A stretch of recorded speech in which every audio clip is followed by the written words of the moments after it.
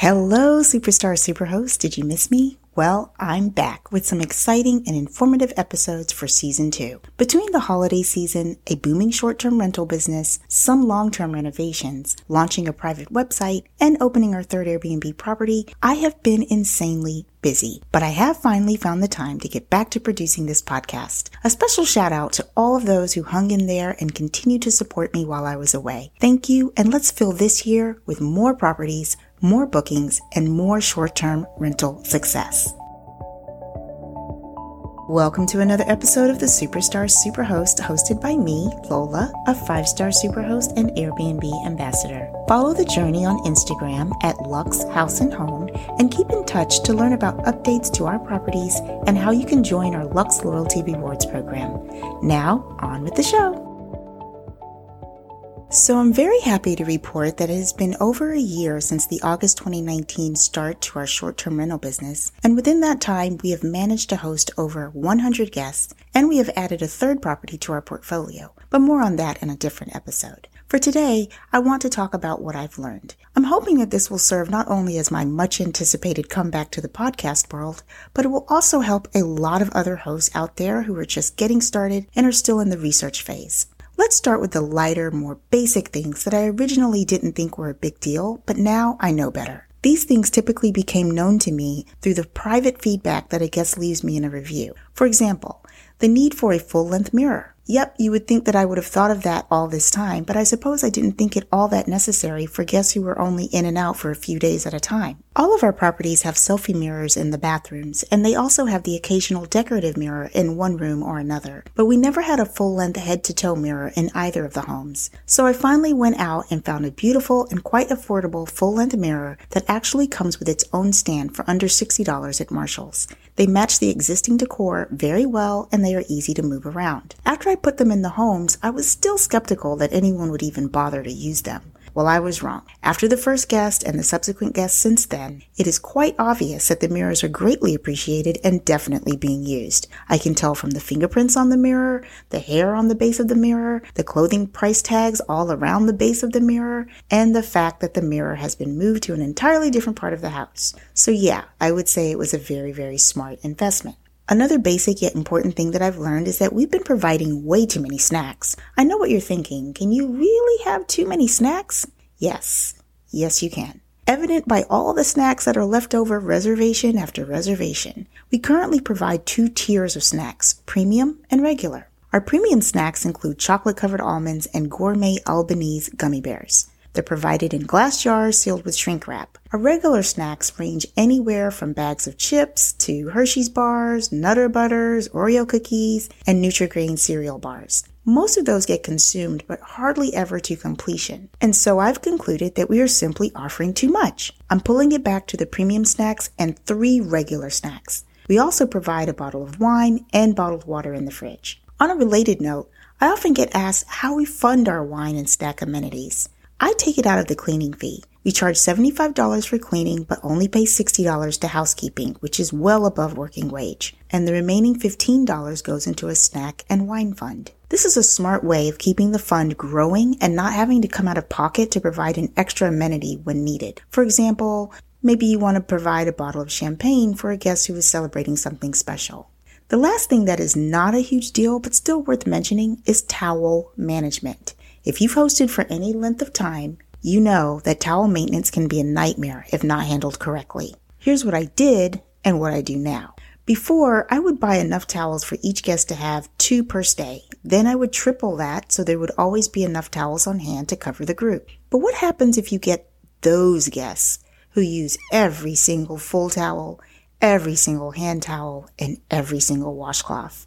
They use them for everything: makeup removal, mopping the floor, sitting on the grass outside, dyeing their hair. Oh, you name it, I've seen it. This means that there will come a time when a towel will simply need to be sacrificed to the bucket of cleaning rags.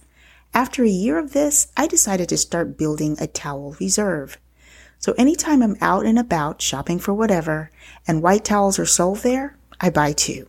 Yep, I just keep buying 2 towels about once a month, whether I need them or not. It doesn't cost much, you know you'll eventually need them, and it saves you a ton of time when you're in a pinch and realize that those guests did those things to the existing towels and you need to get the home turned over quickly.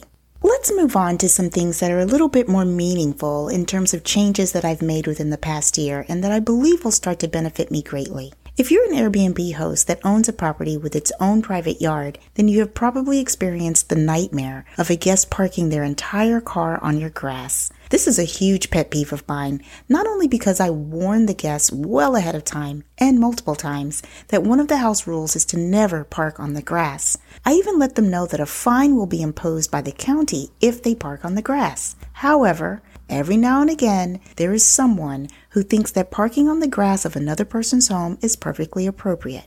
Well, it's not. And so after a year and a half, I have decided to purchase signs for each property that say, "Please do not park on the grass." They come with metal stakes and you just stick them into the grass in the most visible area possible. Will it work? I don't know yet, but I'm positive that it's better than nothing.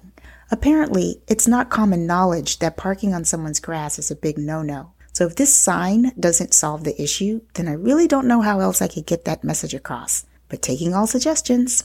As usual, I will leave links in the show notes where I purchased any of the items mentioned in this episode. The next thing that I'm about to talk about is something I've actually always done, but I think it's worth mentioning because of how well it works. We'll get into that right after this short break.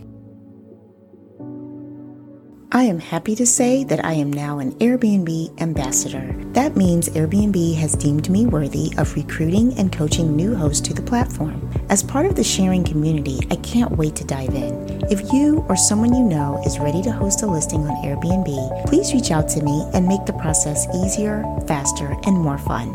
Simply shoot me an email with the link in the show notes. All right, we're back. So, what's the one thing I've been doing since we started our short-term rental business and it still works wonders? Asking for the review. I have a few signs throughout the house that tells the guests how to operate certain things or where to find essential items or whatever I think they would need to know, but it may not be obvious. Whatever the sign, I always end the note with, "We aim to please and we appreciate your 5-star review." This may not seem significant, but if you think of it from a psychological standpoint, the repeated nature of not only asking for a review, but specifying a 5-star review will encourage the guests to do exactly that when it's time to leave the review on the app after checkout. A good host, a good business person, a good leader takes the time to not only look ahead, but also look back and study what worked and what didn't work. I can tell you that after over 100 guests and still maintaining 5-star status, that asking for a 5-star review whenever and wherever you can is a winning strategy. The next key learning that I've picked up in the past year is how to best handle pricing. I briefly touched on this in the past, but for the sake of the episode, please understand that there is no good to come from the set it and forget it pricing strategy. In fact, I wouldn't call that a strategy at all. I've always been an advocate of dynamic pricing tools such as Beyond Pricing, which is what I swear by. I speak more in depth about this in a previous episode, so do check that out when you can. Great information there. For today, what I learned about dynamic pricing is that even though the tool itself does so much of the heavy lifting for you in terms of aggregating a ton of information to help price your property at the optimal nightly rate, I still need to go into the tool and make adjustments based on what I'm experiencing on a local level and an individual host level. The tool can only predict so much, but you, the host, are living the actual day-to-day activity of the property. You know if or when you're getting booked too quickly or too often, and that could be tied to your base price being set too low. You also know if you are slowing down in bookings at an unusual time to be slow, and that could relate to your pricing being too high. The data and metrics provided within the dynamic pricing tool do give you a fair amount of insight into base pricing strategy, but you have to actively go into it and make those changes. You have to actively read the data and interpret it and cater it to your individual property or properties. For many months, I was setting my base prices and just letting things do what they do from there. And that was okay for a while, but then COVID-19 hit and bookings suddenly stopped. Then they picked up quickly, then leveled out. But the entire time, I should have made my base pricing adjustments to reflect what was happening in the environment. Also, after being in the business for over a year, it's easier to look back and figure out how much to raise your prices now that you have more reviews and more visibility on Airbnb. Okay, so we have arrived at my final and most important thing that I've learned and confirmed in the past year, and that is staying on top of your home maintenance. It is paramount. We all know from living in our own homes that wear and tear left unattended will eventually turn into little catastrophes and even major repair projects. The beauty of short-term rental properties is that you have the freedom to get in and out of them pretty regularly, which means you have the chance to see small wear and tears as it's happening, and you can tend to these things quickly. For example, a little crack in the wall or the ceiling can be investigated and repaired sooner. Light fixtures can be cleaned out. Deep cleaning such as shampooing furniture and carpets and wiping down dust from baseboards can be arranged. Also, changing out light bulbs, replacing batteries and remotes and smoke detectors and keypads. If your property has a slow month, I advise scheduling all the maintenance repairs during that time. Make good use of the slow period and keep the home in tip-top shape. A rule of thumb is to keep the home looking and running as if it was when you first took the photos of the home for the listing. That's what the guest sees first, and that is what they expect to see upon arrival. That being said, and in conclusion of this episode, I will say that the number one ultimate thing that I have learned in this year-long experience of being an Airbnb superhost across 3 properties, hosting over 100 guests across 350 nights, receiving over 120 all 5-star reviews, and being invited to serve as an Airbnb ambassador is I really, really love this business. Thank you again for listening and learning how to be a superstar superhost. Please share this podcast with everyone you know, and of course, subscribe and leave us a 5-star review. Until next time, socialize with us at Lux House and Home.